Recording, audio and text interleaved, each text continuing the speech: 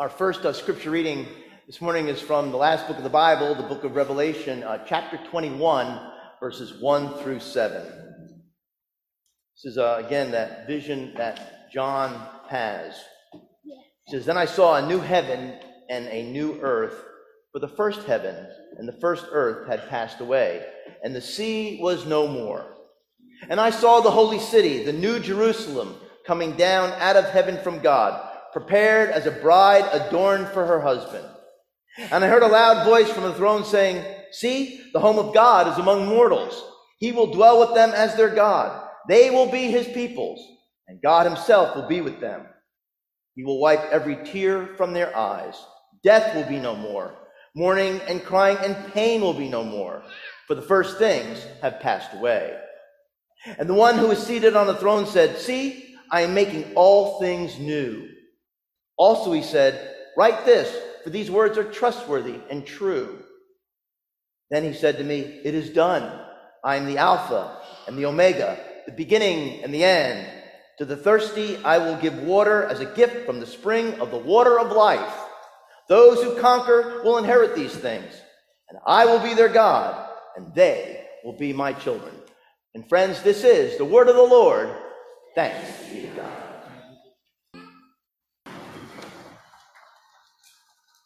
So as I begin, I want to sort of take issue with you from last week. I told a story at 8 o'clock that went over so well. And then when I told it again here at 10:30, I felt like I got crickets. I just want to know I'm disappointed in you. And because of that, I'm going to try again. I'm going to tell you another story that Jay Leno told when I went and saw him last month at the American Music Theater in Lancaster. He told a story about a Jewish boy who was doing terribly in school. He was making F's in all of his subjects, and especially in math. That was where he was the weakest.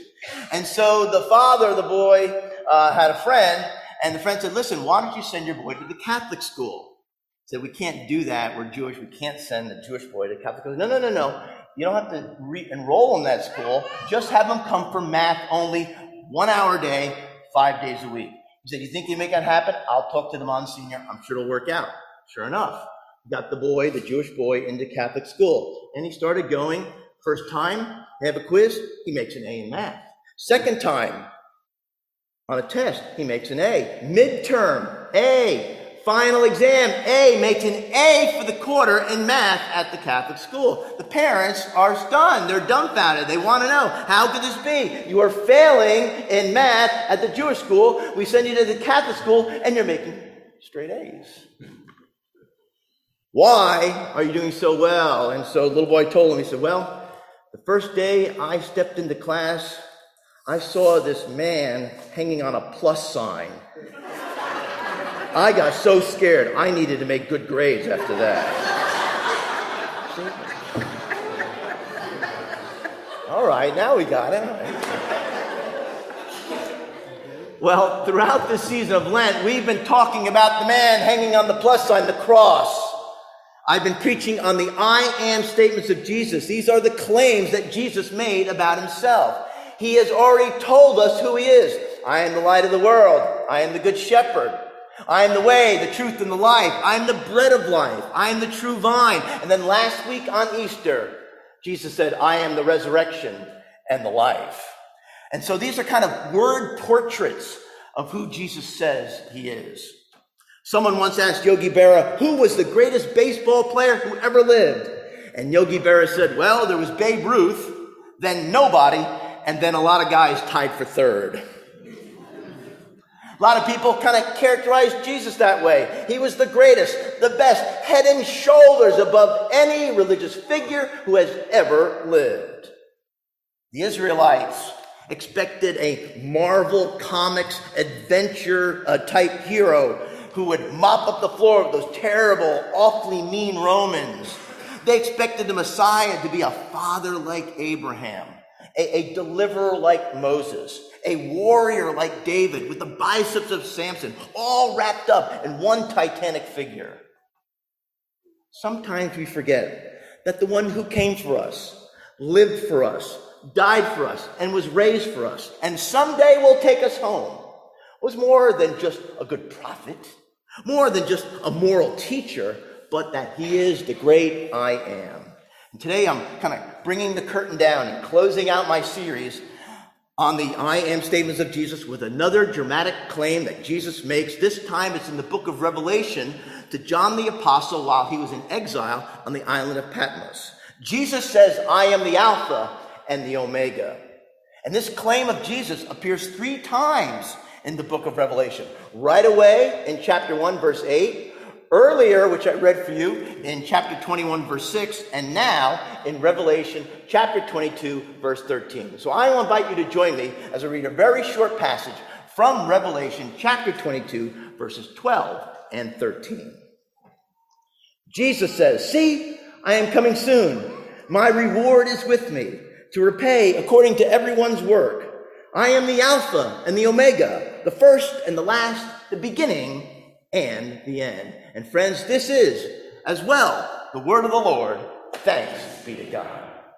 Well, the image here that comes to us in the book of Revelation, chapter 21, as we kind of begin, is that which has the beginning of God's new creation. Heaven and earth themselves are transformed, and God is bringing his great redemptive drama to its final conclusion. And the image here that John uses is that of a great wedding. The holy city, the New Jerusalem, which stands for the people of God, is coming down out of heaven from God as a bride beautifully adorned for her husband. And this image of a bride and a groom fully united tells us what God has in store for us as his people. And over the years, I've done a ton of weddings.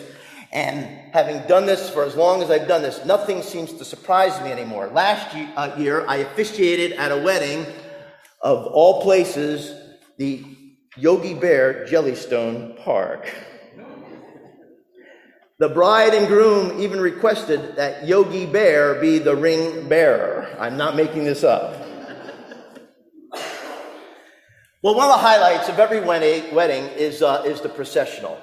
Because first comes the wedding party, and you have the bridesmaids, and you have the groomsmen, and you have a flower girl, and you have a ring bearer, and of course you have the groom. And then after everybody's kind of assembled up front, there's this pause.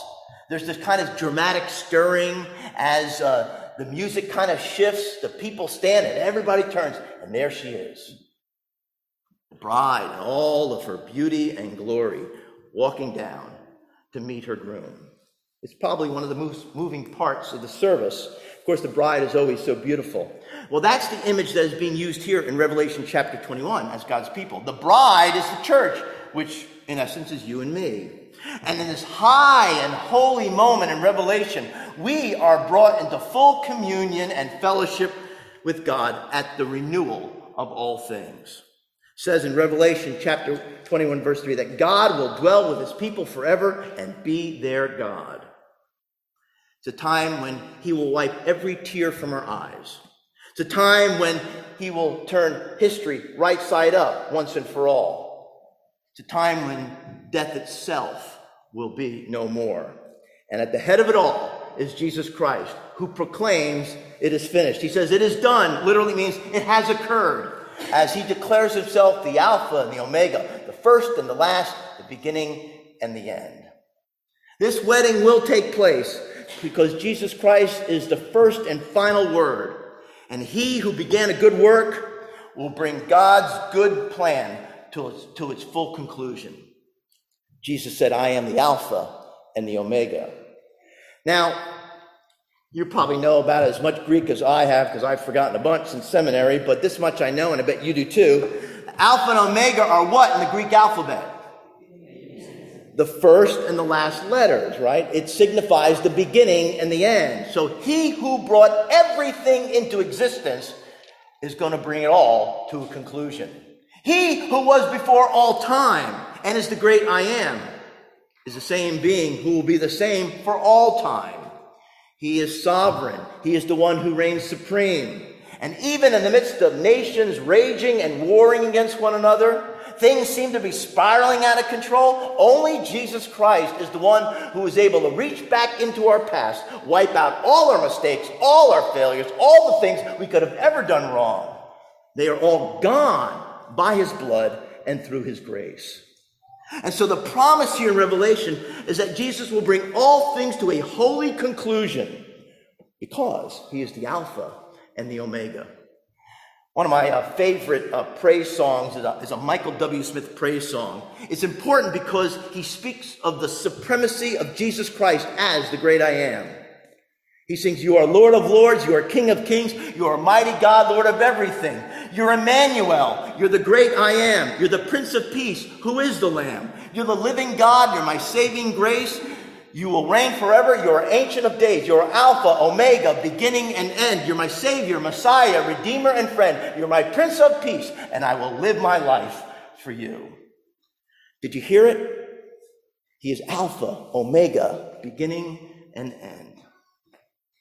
Now, when Jesus says, "I am the first and the last," what is he the start of, actually? Well, for this, we need to go back to first things first, and that's to the beginning of the world. Genesis 1:1 says, "In the beginning, God created the heavens and the earth." And so the same God who created the universe, the same God who threw the Milky Way up into the sky, the same God who scooped out the oceans with his hands, the same God who etched the Grand Canyon with his index finger and then wrote in the sky sunsets and rainbows, is also the Alpha and the Omega. We have those wonderful words that the Apostle Paul shared with the Colossians. He said, "Jesus Christ is the image of the invisible God. In him all things were created. All things were created through him and for him, and in him all things hold together." And so you see, the God who holds the universe, holds it together, is the same God who's holding you and me. Even Voltaire, that renowned atheist, said, "The world embarrasses me, and I cannot dream that this watch exists and has no watchmaker." Well, friends, the watchmaker is God, who is the Alpha and the Omega, the first and the last, the beginning and the end, who is Jesus Christ, our Lord. Now, in Jesus being the Alpha and the Omega, we're also saying something important, and that he is our one constant reality in life. Before a lot of things went online, I used to receive in the mail from Gordon College, the college I attended, their alumni magazine, which was called Still Point. It's named after a very famous T.S. Eliot poem in which he refers to Jesus Christ as the still point in an ever-turning universe. In other words, there is one changing, universal, absolute, pivotal truth for every person in the whole world, and he is Jesus Christ our Lord. Now, that certainly runs counter to all the things that seem to change in life, doesn't it? Relationships change, our health changes, our jobs change, the economy changes, the weather changes, hopefully for the better now. But everything in life seems to change. Everything is constantly moving. Everything's in flux. Everything's in transition. So what is it that remains the same, even when everything else around us is changing? What is the one sure and certain hope we have, even when everything around us is unsure and uncertain? The Bible says in Hebrews 13, verse 8, Jesus Christ is the same yesterday, today, and forever. He's that still point in an ever-turning world, the one absolute upon which we can depend upon amidst all the other uncertainties in life. You see, when Jesus declares that he is the Alpha and the Omega, which is the first and the last letter of the Greek alphabet, it's like saying he's the A to Z and then everything else in between. I shared this story a couple of months ago, but I want to share it with you again because it makes the point. And it's the time that I went to see my pastor friend, John Minahan, who at the time was shepherding a church in Ohio. And one day we took a ride to Canton, to the Pro Football Hall of Fame. And it was great. It was a great experience for me to walk through that museum and see how the history of football began, to see the uniforms, all the memorabilia, which from then to now is over 100 years of the NFL's history. And we walked into that one room, and here were these illuminated bronze busts of all of the inductees into the Pro Football Hall of Fame.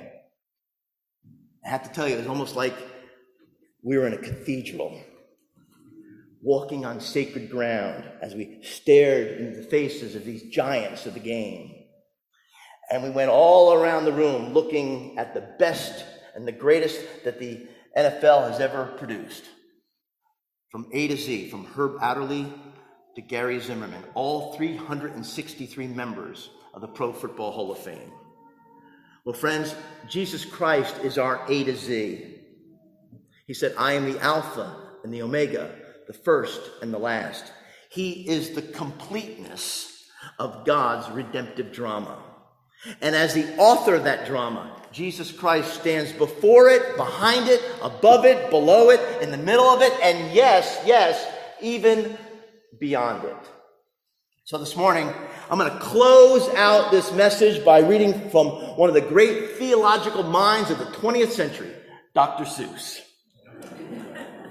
And I'm going to read a portion to you from a book that he wrote called On Beyond Zebra. Said Conrad Cornelius O'Donnell Odell, my very young friend who is learning to spell. The A is for ape, the B is for bear, the C is for camel, and the H is for hare. The M is for mouse, and the R is for rat. I know all 26 letters like that. Through to Z is for zebra. I know them all well, said Conrad Cornelius O'Donnell Odell. So now I know everything anyone knows from beginning to end, from the start to the close, because Z is as far as the alphabet goes. Then he almost fell flat on his face on the floor when I picked up the chalk and drew one letter more. A letter he had never dreamed of before. I said, you can stop if you want with the Z, because most people stop with the Z, but not me. In the places I go, there are things that I see that I never could spell if I stopped with the Z. I'm telling you this because you're one of my friends. My alphabet starts where your alphabet ends. My alphabet starts with the letter called Yuz. It's the letter I use to spell Yuzamatuz. You'll be sort of surprised what there is to be found once you go beyond Z and start poking around. So on Beyond Zebra, explore like Columbus. Discover new letters like Wum is for Wumbus, my high-spouting whale who lives high on a hill and who never comes down till it's time to refill. So on Beyond Z, it's high time you were shown that you really don't know all there is to be known. If you stay home with zebra, you're stuck in a rut. But on Beyond Zebra, you're anything but. What is Dr. Seuss saying in On Beyond Zebra? I think what he means is, just as we have been given 26 letters with which to spell our words, we also have certain categories that we have developed into which we fit experiences of life. So, for example, we have a category in mind with that of dogs. We see a golden retriever or a beagle. Okay, we fit them into this category of dogs. But sometimes we have categories without any real instances, like the Loch Ness Monster, Bigfoot, UFOs, a New York Giants winning season. These are categories without any real instances or experiences. When Jesus says, I'm the Alpha and the Omega, this claim comes without any category, because Jesus rips the seams out of every straitjacket that we try to fit him into. He is beyond zebra. And not even the 26 letters of the alphabet can adequately help us grasp and understand the nature of Jesus Christ. But friends, I'm here to tell you that in him it all becomes complete. And by faith, we find our completeness in him. Jesus Christ stands at the beginning, the middle, and the end of history, and at the beginning of all eternity as Lord of all. And all who trust in him will find their fullness in him and be made whole again. He is the Alpha and the Omega, the first and the last, the beginning and the end. Would you join me in prayer? Let us pray. Lord God, for most of us here today, at some point in our lives, we invited you into our hearts, and that's a good thing. But today, Jesus, we offer you lordship over our lives. our whole, entire lives. You are the great I am, the Alpha and the Omega. Help us to know this truth, believe this truth, speak this truth, embrace this truth, obey this truth, because you said it. And it is a promise from beginning to end, and yes, even beyond. God, give us a hunger for you and for your word. Give us the discipline to seek your truth. Equip us and prepare us for battle with your truth in the world in which we live. To the glory of Jesus Christ we pray. Amen.